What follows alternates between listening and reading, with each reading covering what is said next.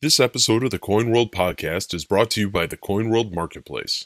The Coin World Marketplace is the safest way to buy and sell your coins and bullion. Order from the dealer of your choice and pay safely and securely using our escrow checkout. Visit coinworld.market to browse our inventory today.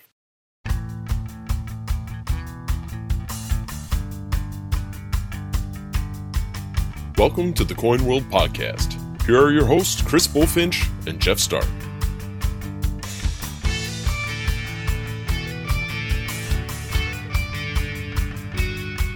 Welcome back to another edition of the Coin World podcast. I'm Jeff Stark. And I'm Chris Bullfinch. We are delighted to be here today, this week, talking to you about some great news in the U.S. numismatic space. We're going to do a little look back at my time at the World Money Fair in Berlin recently.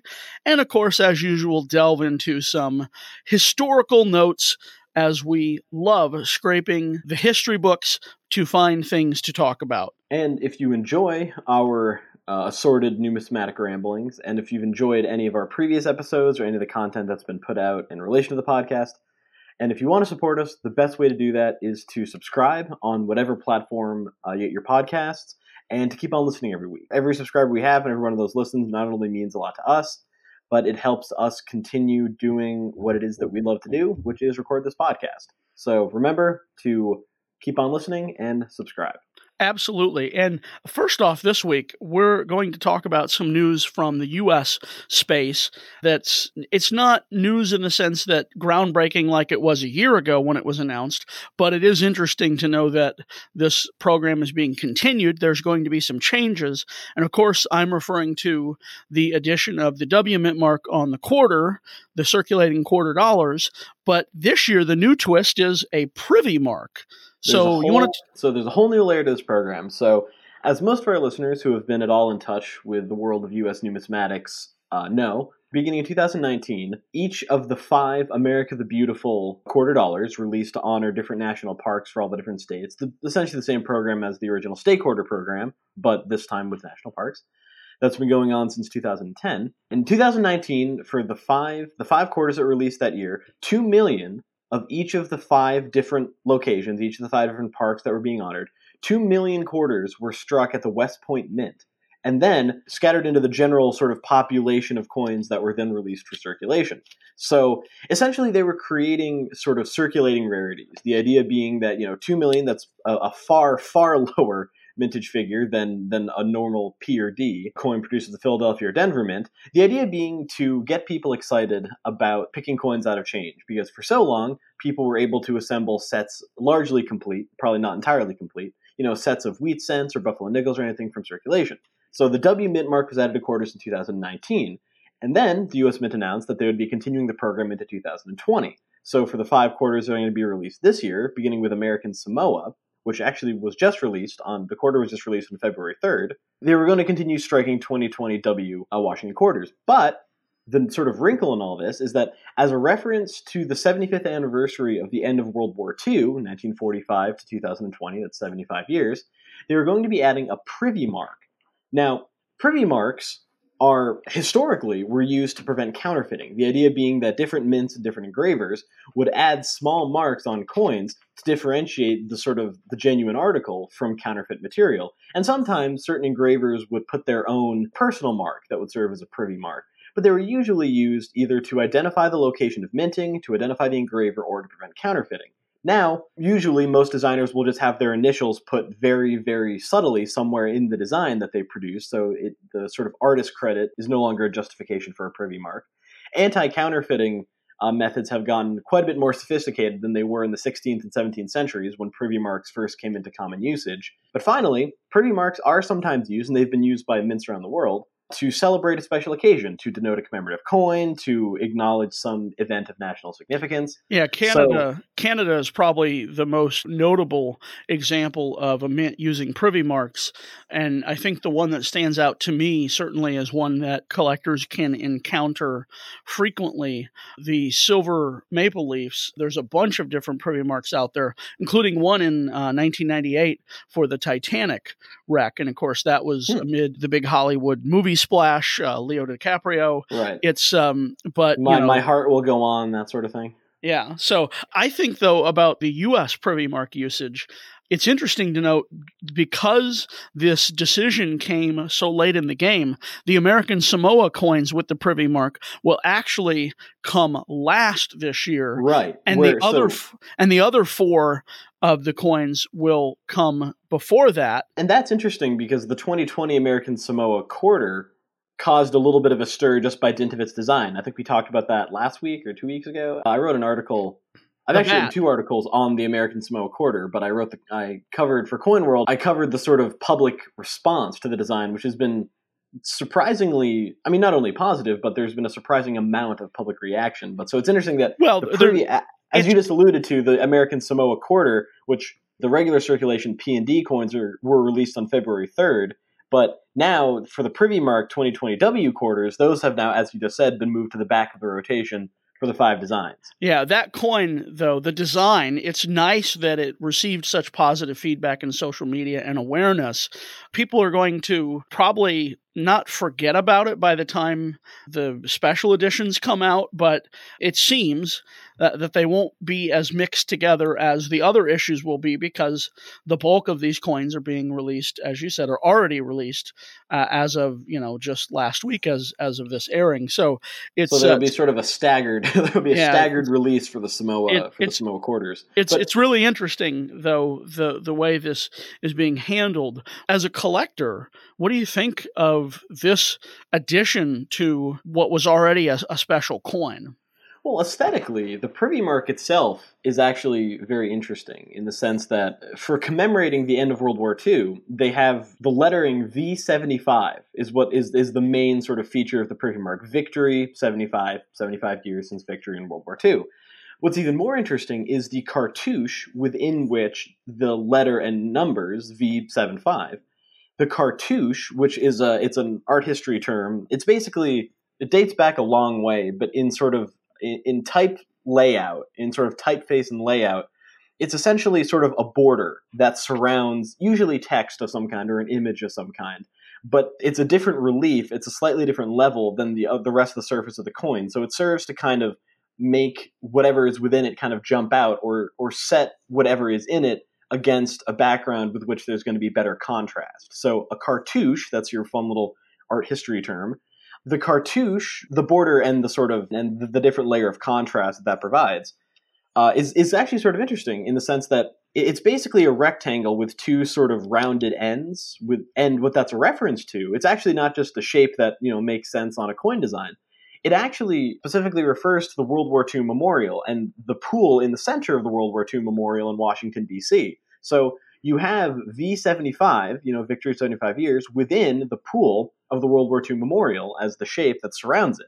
So from an aesthetic standpoint, it's an interesting and sort of symbolically resonant choice. And its inclusion, I mean, I think if for no other reason than to introduce relatively inexperienced collectors or collectors who specialize in modern material, it gives them an opportunity to learn a little bit about Privy Marks and it's just an interesting and distinguishing feature of the coin. So I don't really have any strong feelings about it. I feel like taking circulating coins and adding some small thing to sort of make them into a circulating rarity, there is an extent to which that does feel a little bit contrived.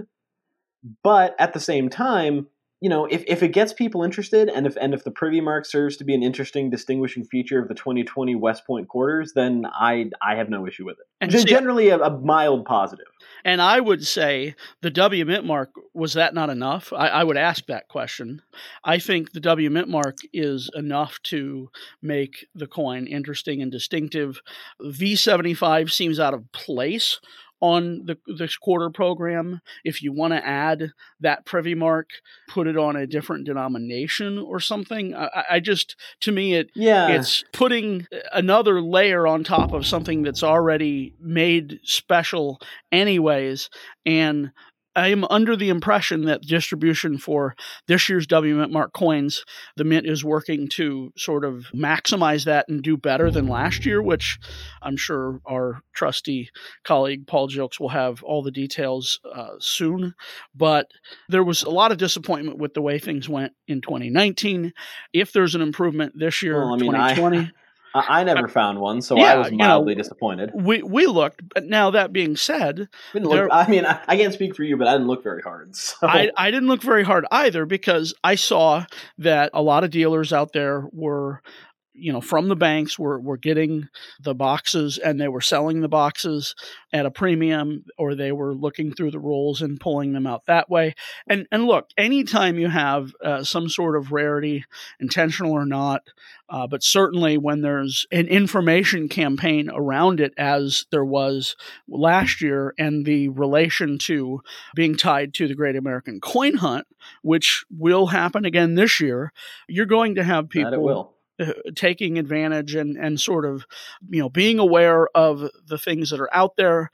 If the Mint were to do something special and only announce it 6 months later, then maybe there's or confirm something once the item is found, then that's kind of, I think, a more effective way, in a sense. Feel free to beat me up online about it, comment with our post, but making everybody aware of that this is coming.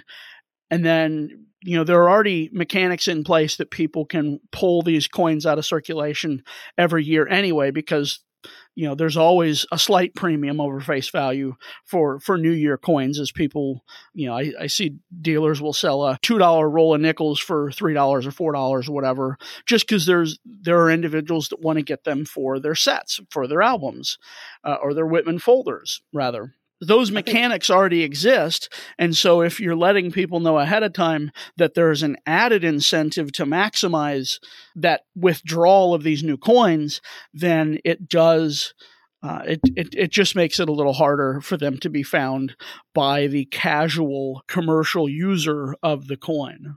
Well, that raises the question to me, who is this for? In the sense that the public at large is already interested to the extent that they know about the W Mint Mark quarters and understand what that means.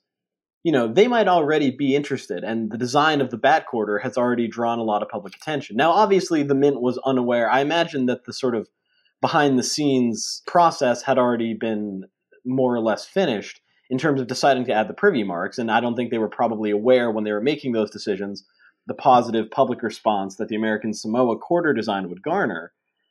But it does beg the question as to whether this is for collectors or this is for the public at large, because the ostensible purpose of the W program in the first place was to try to engage a broader audience of people in the world of coins, right? And to try to get people digging through their change and thinking about coins as collectibles or as something that is potentially rare, as opposed to just something you might go and dig out of your couch to buy a cup of coffee with. Yeah. And it muddies the waters, right? Because if you get somebody who's relatively new to the space and you say, oh, by the way, 2019, they struck 2 million examples at West Point, which, most people don't even know has a minting facility. And then you go, by the way, then in 2020 they did that, but then they added another design element to it. Again, I think the privy mark is out of place. It almost would have been interesting if they'd added the privy mark to like the S-Mint proof coins, for example. If they'd added the privy mark to, as you pointed out, another denomination. Nickels, put them on nickels. That's a big enough. Well, the thing is, they just changed the nickel to 2020W, so it almost seems like they're stacking new features on each denomination by year. They put W on the quarter in 2019. Now they're putting W Privy on the quarter in 2020. Now they had just, a regular nickel in 2019. Now it's 2020 W nickel. So will the nickel have a privy mark, and then the quarter will have a privy mark and something else in 2021? Yeah, I don't want the coins to start looking like a NASCAR vehicle with all these a bunch of ads, a bunch ornaments. Well, yeah. I think the KISS philosophy, keep it simple, stupid. I have positive regard and remarks for David Ryder, the director of the U.S. Mint. He, I think, unlike any Mint director in the last 10, 15, maybe 20 years, gets it and is using the mechanics that are available to him. I mean, Director Moy is another one who was able to, in some small way with the ultra high relief gold coin, to use the position and try to offer something new to collectors. So kudos to David Ryder. I'm not convinced that the privy mark makes sense on the W quarters. especially when you look at the landscape of this whole series, and then all of a sudden you're adding the W, then you're adding the Privy Mark. I would say, nice idea, try a different denomination. The W is cool enough as an addition, and last year's edition of the W already blew up folders and albums that, didn't have space for it. So that was... And it's almost as though they're trying to do something in the sort of waning days of the America the Beautiful program.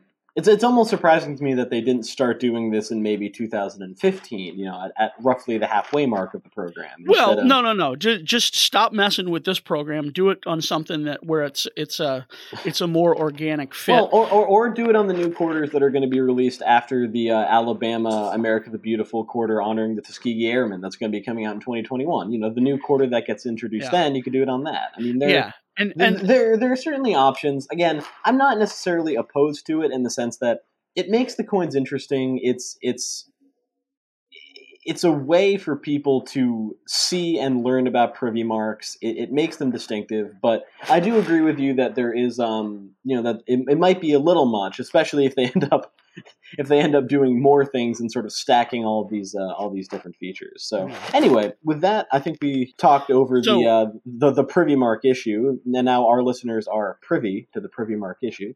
What was going on? Let's start looking backwards. Let's look at coins from the past. What was happening this week in history, Jeff? So let's go back to February 10th, 1870. What was happening on that day 150 years ago? The Carson City Mint released its first silver dollars for circulation. And the timing is such... February 10th. What is on the cover of the February issue of Coin World? Carson City Mint, 150 years. This week, in the most recent edition of Coin World, we have Paul Joke's story about some special events at Carson City, striking ceremonies. David Ryder was there, the aforementioned mint director. So that is very much on top of mind for me, and I think for many collectors, because 150 years is a notable anniversary. It's not like 120. It's not 110. It was a good bit ago. Carson City Mint coins have such a place in the hobby. They are avidly collected. I know you have gleefully showed me some of your Carson City Mint fractionals. I have a few. I'm aspiring to acquire a few more. Now, Carson City, of course, big news. It was on all over the pages of Coin World this month. Let's go back to the pages of Coin World this week in Coin World history, and then we'll get to the trivia question. So, what was happening in Coin World history, and why are we going back to this edition? We're back in 1979, right? Just a few months before I was born. What was on the front pages of Coin World February 14th? The front pages of Coin World, the big headline was Superior sells $1804 to California Mystery Man. Mystery Man in quotes. This story, which we would learn the identity of this Mystery Man, this story is about the sale of the Idler specimen of the famous $1804. It sold for $200,000, according to Ira Goldberg of Superior Stamp and Coin Company. Of course, Ira and Larry now are with and run Ira and Larry Goldberg Coins and Collectibles, also in Beverly Hills. Coined by the Goldbergs as the king of American coins, this specimen, the Idler specimen, was bought by the same mysterious collector, a big name in the entertainment field, that purchased a specimen of the famed 1913 Liberty Head nickel in July 1978. That nickel was also purchased for the unnamed collector by Superior for the sum of $200,000. Now, the story of the $1804 is legend in numismatics. There are three different classes, that's types, based on when they were struck. They were not struck in 1804. They were struck later, some much later. I think class 3s were struck in 1839 or something like that. Who was this magical mystery man that bought this coin on the front pages of Coin World? Turns out it was none other than Dr. Jerry Buss. Buss was known for his role with the Los Angeles Lakers.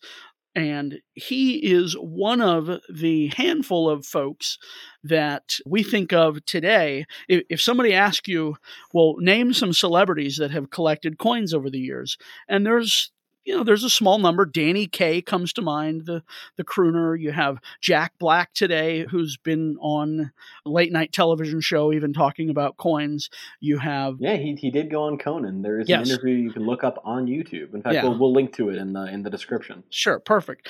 Buddy Ebsen, the man who would play the Tin Man, but he got sick and later played the stumbling, bumbling Ozark Bumpkin from Beverly Hillbillies. And then, of course, Dr. Buss. That was the big news in Coin World this week, and I thought that was fun because anytime you can talk about such a pillar of American numismatics, it's fun to look back at that history and the snapshot of the ownership of that piece. Because, of course, this Coin World didn't have the name and the identification. You have to look at subsequent reporting and subsequent sales to see that, yes, he is the gentleman who had ownership, provenance to the aforementioned pieces. Also reminds me of how, up until relatively recently, Kareem Abdul-Jabbar was on the Citizens Coinage Advisory Committee talking about, celebrities or sports figures involved in numismatics in one way or another. He was a member of that group for at least a year or so. I seem to remember reading about his leaving the committee and looking into a little bit of his history on it. So that's another numismatic celebrity or celebrity involved in numismatics. Yeah. But in the same issue of Coin World from 1979, a few months before the auspicious occasion of Jeff's joining us in this terrestrial realm, there was also a reprinting or a sort of an update to a rather old tradition in American numismatics, the Numismatic Ten Commandments. This appears on the letters to the editor page, right under the sort of the regular bevy of letters, the Numismatic Ten Commandments. The introduction of the article establishes the provenance of the Numismatic Ten Commandments as having originated with Albert H. Wick, a Missouri numismatic leader, as the article describes him, in 1943. So there may have been numismatic commandments that predated this, but the practice, according to this iteration of the Ten Commandments, dates to 1943, but this version was released in 1979. I'll run through all 10, but I'll try to keep them brief since, otherwise... We could be up on this mountaintop all day, and we don't want to do that. Yeah, exactly, and I don't feel like hefting those stone tablets down. So, number 1, become a numismatist. If you have an interest and desire to collect coins, then become a real numismatist. It's helpful, straightforward, kinda. 2, be a numismatist. A numismatist is a specialist in the science of coins and metals. Number 3, be a practical numismatist. At some moment, you will decide which coins most interest you. Specialize in them. I have done poorly, bless me, Father, for I have sinned. I broke the third one a number of times already. So that's fine. Or rather, I've been breaking the third one for the better part of 20 years. So, hopefully I don't go to numismatic hell. 4, respect your coins. Keep them properly in an album or in cases, in proper protective materials, tarnish-proof. Always handle a coin by its edge and not its surface. Number 5, respect your collection. Don't envy the big collector. Man, I'm doing terribly with these. Don't envy the big collector. He was small once too, but has been at it a little longer than you have. Only the plutocrat can collect all the proof sets. It's actually pretty funny. Number 6, respect your hobby. Don't get excited. That's a good way to start. Don't get excited. Don't rush.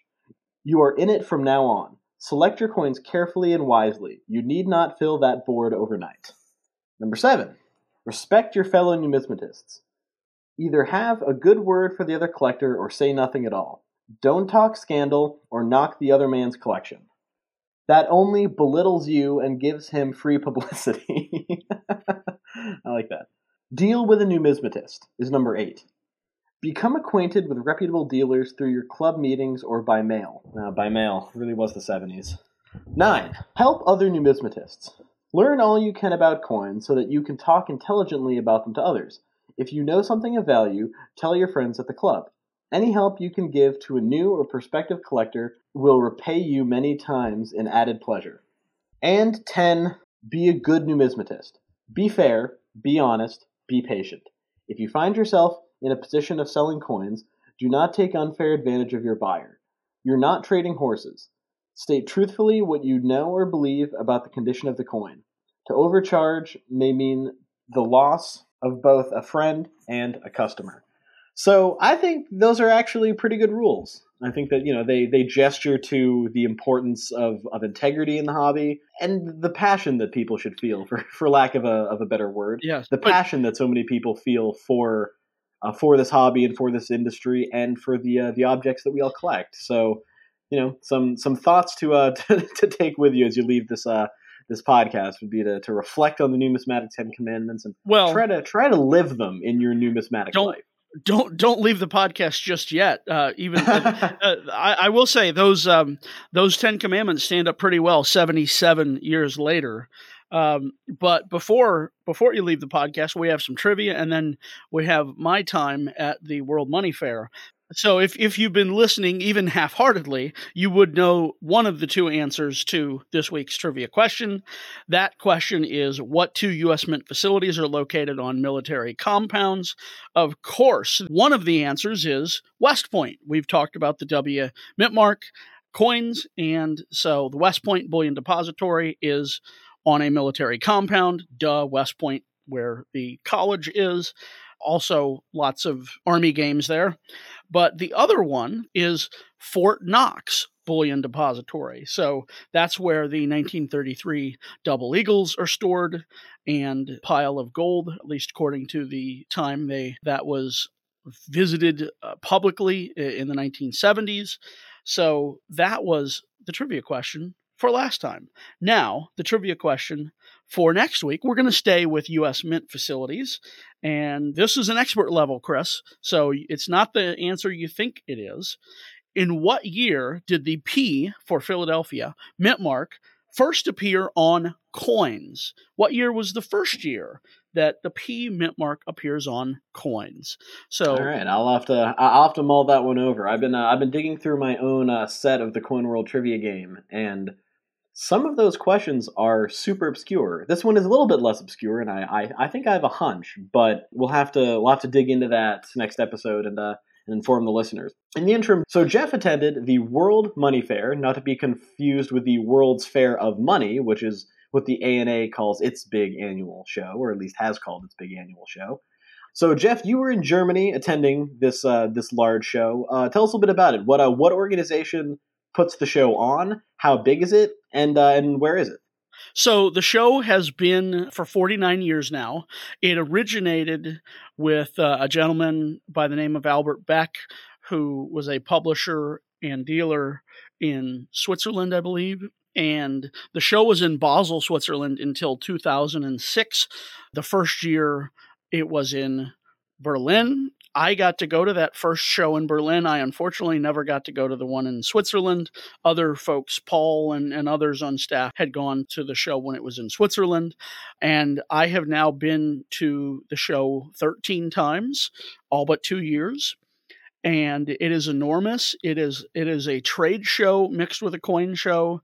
You have a lot of the world mints have giant booths, fancy designs, that sort of thing. But then you have dealers selling new circulating coins for €1 each. I mean, I got some of the Egypt has been putting out an abundance of circulating coins the last year or two. And so I got a set of those for like 18 different designs, 9 themes, 2 coins for each, and, paid €1 a piece, something just to add to my collection. And we have it for imaging, that sort of thing. It's really cool. It's privately owned. So it's not, the ANA is a public institution that owns and runs the World's Fair of Money in the summer every year in the U.S. This is privately owned. It's very big. They always say 10,000 plus visitors attend. I think that's right. Certainly, if you add up the attendance figures for all 3 days, Friday, Saturday, Sunday, it's a show unlike any other. And I love going, get to see old friends and make new ones. So Coin World correspondent and German numismatic journalist Sebastian Wiskowski spoke with me about my time there for a video that he's posted on his channels on YouTube, and he shared the audio with us so we could share that with our podcast listeners. You'll hear me talk about all sorts of aspects of this year's show. Hopefully you find it informative and interesting, and maybe next year for the show's 50th anniversary, you can see me there in Berlin in the dead of winter. I hear Berlin's lovely that time of year. That is one thing that is beyond the organizers' control. I got to go this year to a couple other German cities before the show, Frankfurt, Hamburg, loved them, enjoyed them, beautiful cities. Berlin just has a darker feel, lots of graffiti that you don't see in the other German cities. And of course, being in winter is not the best time to be a tourist, but let's face it, we're there for the coins and maybe the food and some of you the beer. So that doesn't really matter when it comes down to the other aspects. It is a great show. Always more to buy than money to spend. Always more people to talk to and ideas to share and stories to generate. So here's my interview. Greetings from Berlin, Germany. This is Jeff Stark of the Coin World Podcast. I am here at the 49th World Money Fair. This is actually the 15th event being held here in Berlin. Prior to that, it was in Basel, Switzerland. This is my 13th show. Today, I am lucky to be joined by Sebastian Wyszkowski, who is a Coin World correspondent, among other many numismatic journalism feats. Thank you for being here today, Sebastian. Yeah, it's a pleasure, and also for me a pleasure to be in the biggest coin show in the world, not in my hometown, but in the capital of Germany. So. Yes, certainly your home country, so you're right at home. Yeah, more or less at home, yes, of course. Reports say that there are usually about 10,000 folks who come to the show every year. Any sense of how attendance will flush out for this year? What number will hit? I think it will definitely not be less than last year's. Maybe there will be no new record. But I was actually pretty surprised about the crowds that were in attendance, and especially we had several queues lining up to get coin sets and special show items. And so there was a lot going on the floor this year. Yes, absolutely. It made walking parts of the floor almost treacherous. Certainly bothersome trying to navigate past the Belgian Mint booth. Japan Mint had a line every day for their special World Money Fair set. They only had 500 of those available for purchase here at the show, and only 500 made total. I know some folks were snapping those up, trying to get them for the folks back in Japan. Of course, before the show, we have the big auction by Kunker, and I know you followed that closely. What excited you from the auction on Thursday? Well, it was everything, of course, especially because it was my first Kunker Berlin auction that I attended, and I was actually surprised that a lot of separate lots that I didn't think would perform that well, they actually skyrocketed. So I was witnessing one lot. I close remember what it was, but it was a piece that was the starting price was 20,000 euros, and it went up to 240,000 euros within 30 seconds. So that was stunning. And the total results, they have been also phenomenal. I talked to a Kunker representative on Sunday morning, and he said they had a total starting bid of 7 million, and the total final bids were 10 million. So it's once again. If anyone says that numismatics is dead in Germany, he should just attend an auction like this and see what's going on. Yeah, I was there with you on Thursday to witness some of the action. The lot you referenced, 12 times its starting bid, and the overall sales records, that's better than 25% over the pre-sale estimate. So the Kunker folks have to be delighted about that. And it's interesting for those folks who may be listening in the U.S., to come to the Kunker auction, because unlike an auction in the U.S., the floor, the room where all the action is going on, really is the epicenter. There are folks, I saw a gentleman from the U.S. who was here to bid in the auction. In the U.S., many folks will stay in their hotel room. Maybe they want the anonymity. They don't want to know, other people knowing they're bidding, or they're bidding for clients. The clients are bidding on the phone, whatever the case may be. But this is certainly in contrast to some of the auctions that we see at U.S. shows, where they're lightly attended. Now, the bids are strong, of course, but here the bids were strong, but attendance was strong as well for the auction. attendance was strong as well for the show. As we mentioned, there was the booth with special items. It was nice to see. This was, I think, the third time for American listeners, third time that the U.S. Mint was in attendance with a booth. They were part of the very popular World Mint Passport program, and they, I think, were among the better countries, if you will, from a standpoint of value. You go to the UK, the Royal Mint booth, and you get a 1 pence coin. So that's worth 1.3 cents. You go to Japan, maybe you get a 1 or a 5 or a 10. I don't recall, but that's no more than 10 cents US. You go to the US Mint booth, you get a quarter, 25 cents. So quite a value for that in the passport thing. What are some of your observations from the show? There's always so much to see and do, and I know we crossed paths as we're trying to venture here and there to cover some of the events. Talk about some of the highlights for you. Well, from my point of view, the most interesting thing is definitely that the German coins or the German mints and the institution that sells coins in Germany, they have rebranded themselves and they have done a relaunch, you might say. So they had a very technical name before. It would translate to sales agency for German coins, and of course in German it's not 5 words but 1 or 3 long words. So very complicated, very old-fashioned. A mouthful. Yes, yeah. And they have rebranded themselves, and they now actually appear on the market as Mint of Germany. That's a translation, of course, of the German term, but I think that's very interesting because we didn't expect something like this to happen. And you have to know that there are 5 German mints. Each of them are like privately run companies, and they also compete with each other on the market. Not, of course, for the euro coins, but when it comes to private issues. And now they have one umbrella name. That's very interesting for me to see how that turns out and if it's really possible to group these 5 under one roof. Yeah, that actually sort of recalls the change a few years ago when Israel went from the Israel Government Coins and Metals Corporation to Israel Mint to Holy Land Mint.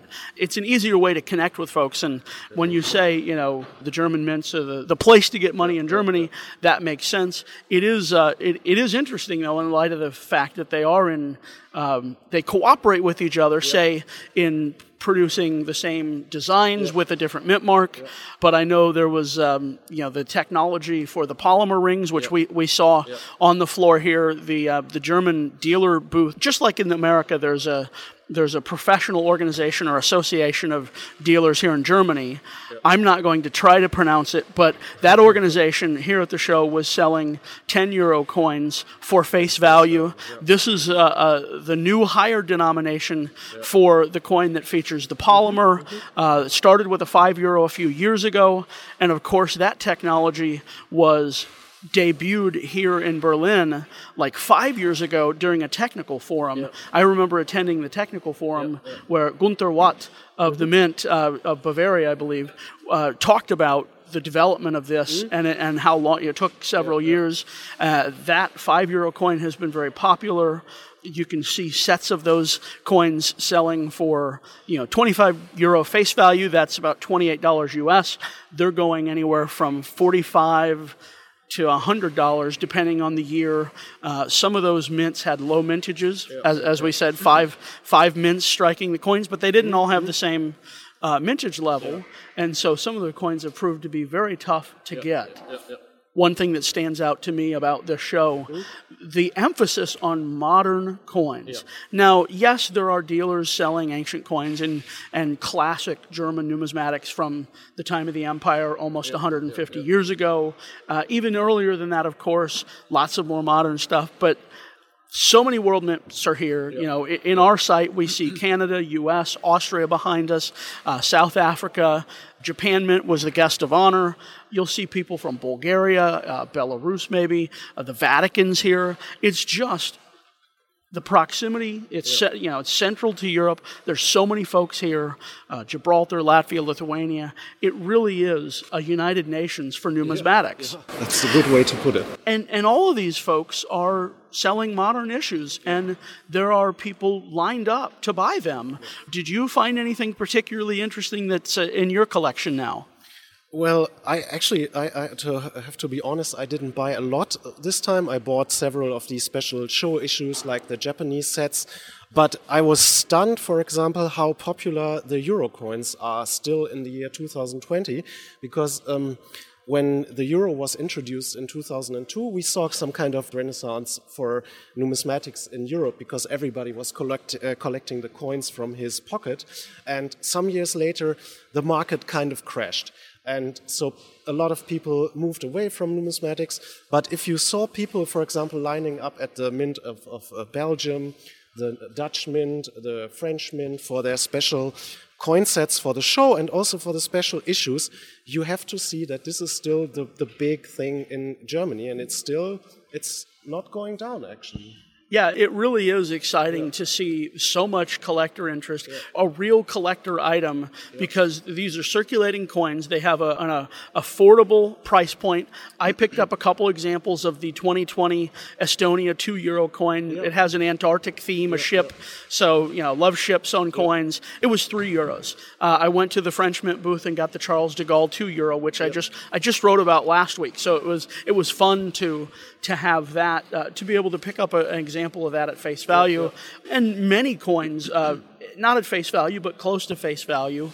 Certainly, if you bought a roll, I didn't buy a roll. I don't need 20 of the Portuguese €5 wolf coins. I want one. It's neat. It's cool design. It's a very different design. But I found a 2019 coin from Algeria that celebrated the 50th anniversary of the moon landing. This was a circulating coin. I think 100 dinar or dirham, whatever. It's just amazing to walk by booths and just see stacks of modern coins. I got a bunch of coins from Egypt from 2019 that way we can have images of them for our archives and everything. These are circulating coins, and you can get them for €1, €2, sometimes €3 or €4. It's very affordable. And then, of course, you have the higher end stuff.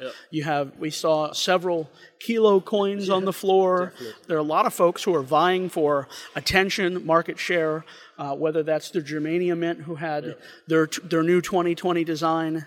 Talk about the design a little bit. The Germania Mint, they actually became very popular in Germany with those allegory series, where they have Germania paired up with other female personifications of countries like Colombia, Britannia, and so on. And there are some more to come. But they are also, from my point of view, they are an interesting example of newcomers trying to set foot on the market and to see that. Of course, this is we also in Germany, we used to say this event here, it's like a class reunion, like high school reunion or something. So it's this time, the event of the year where everybody rejoins, meets each other, talks what happened to you in the last year and so on. But there are new people coming in and observing them, and the Germania Mint is just one example. Observing them how to set foot on this market, which is in Germany, it's very complicated. I would also say it's a very conservative market. So you have to earn your, I don't know how to say it in English, but you trust your trust and your merits, and you have to perform before they really let you in. And so that's very interesting to see. And of course, despite all this crying and misery, like numismatics is going down and so on, there is the next generation of numismatics is waiting, and you didn't only see them at the Bourse floor here, like young people in my age and your age. Younger than me, there were even folks that were younger than me. A lot of kids on the last day. Yeah, but for example, it's just an example from Germany. We have one dealer who specializes in €2 coins, and he sets up at this show every year. And I think he is under 30 years old, and he has a company with several employees. He has this massive store that he sets up with millions of €2 coins, and he has mastered making money out of money in this case, and because it's in Germany, it's just €2 commemorative coins. And so that's for me also something that is, from my point of view, interesting for readers and listeners in the US, that this market is very traditional, but there are new people coming in, and it's interesting to see how they perform. That reminds me that here at CoinWorld, this was the third year now. We've had we've had a German language edition. Sebastian contributed to that, edited that. That had generally stories for myself and some others at CoinWorld, and we passed that out at the show. Of course, we have people stop and look at CoinWorld, and I say Ein Deutsch in German, and frei, that helps, frei. But you let them know that this. We're trying to provide some information that might interest them and excite them about the hobby, some of the many aspects that we encounter here and at other shows. Yep. It's really been a labor of love and fun to do, and hopefully we'll keep doing that. This is the first time the CoinWorld podcast has been at the World Money Fair in an official capacity, because obviously I'm here every year since 2009, but we just started the CoinWorld podcast last April. We're excited about how that's going. We keep getting emails and comments from folks. I posted some images on my Facebook the other day at the beginning of the show of the crowds lined up, and people said, oh, you're in your element. That looks great. You talk about a class reunion. I look at it in two ways. So the first way, the familiar, is it's a chance to see old friends and make new ones. And then the other side of that is, there's every aspect of numismatics here. There's the main hall behind us here. As we do this on the end of the show, the main hall here used to actually split room with some of the manufacturers. The back row was manufacturers. These were some of the many German companies like Schuler, Gräbner, Spalek, some of the others that are involved in the machinery behind the making the coin. So you have those machines. Now, the show has gotten so big in the last 10 years that there's a whole new hall was built onto the Estrel here in Berlin, and those folks are there in that hall, filling up a hall, whereas they just had a small area on the Bourse. That area on the Bourse then has been able to accompany or accommodate more dealers. There are folks who are into the packaging side of things. There's half a dozen folks with packaging. So all the pretty packages that your coins come in if you buy them new from the mint. The grading services are here, both NGC and PCGS. If you don't want to use the original government packaging, you want to put them in a slab. It's just grown leaps and bounds. I stopped by the German mint booth, and I forgive me, I don't recall the gentleman's name, but he designed the new 2020 Brandenburg coin. Yeah. And he was signing his autograph on these postcards at the booth. And so you have everybody from the designer to the companies making the blanks and the machines that are striking them, the mints that are selling them new. You have the secondary dealers when collectors decide to look at some other area of interest for their collection and they decide to sell off part of a collection. Obviously, these dealers can then be involved. Every part of the life cycle of numismatics is here at Berlin, and I've been fortunate to I've been, like I say, this is my 13th show. I've been to Beijing twice. I've been to a Tokyo show. I've been to a couple CoinExes in London. This is unique. I mean, nowhere else will you find this confluence of folks at all stages of the life cycle, like I say. And so it is special. It is unfortunately in January or February, the end of January, early February. So it's not exactly the most hospitable time to come visit Berlin, but it is really a homecoming, as you say. Do you have any closing remarks? Because there's a lot that we see, and maybe I'm forgetting something. Although I will say, I think my favorite piece out of this that I saw was at the French Mint booth, Monnaie de Paris, and they have an 8-sided octagonal coin coming out in a few months for General Lafayette, who was so important to the American cause. Now, why is this coin octagonal? Because it's replicating a 200-year-old medal that was octagonal. And it's really cool. Coin World will have a story about that. That's probably my favorite piece that I saw that's coming out soon. What are some of your final thoughts? Well, it's very interesting what you mentioned on the differences of a German show or what makes this show special. Because I also, due to our friendship and my work for Coin World, I had been fortunate to see some shows in the US, and there are actually some things that from my point of view, the Americans do better about coin shows. Like, for example, the educational aspect, I think, is much stronger in the US. That you have those presentations and prizes and awards and so on. You don't see this here at all. And the World Money Fair will have their 50th anniversary next year, and they have already started trying to innovate themselves. That was also, I don't know if I wrote something about it, but last year we had a new CEO of this fair who should be an innovator, who was supposed to be an innovator and stepped down after some months.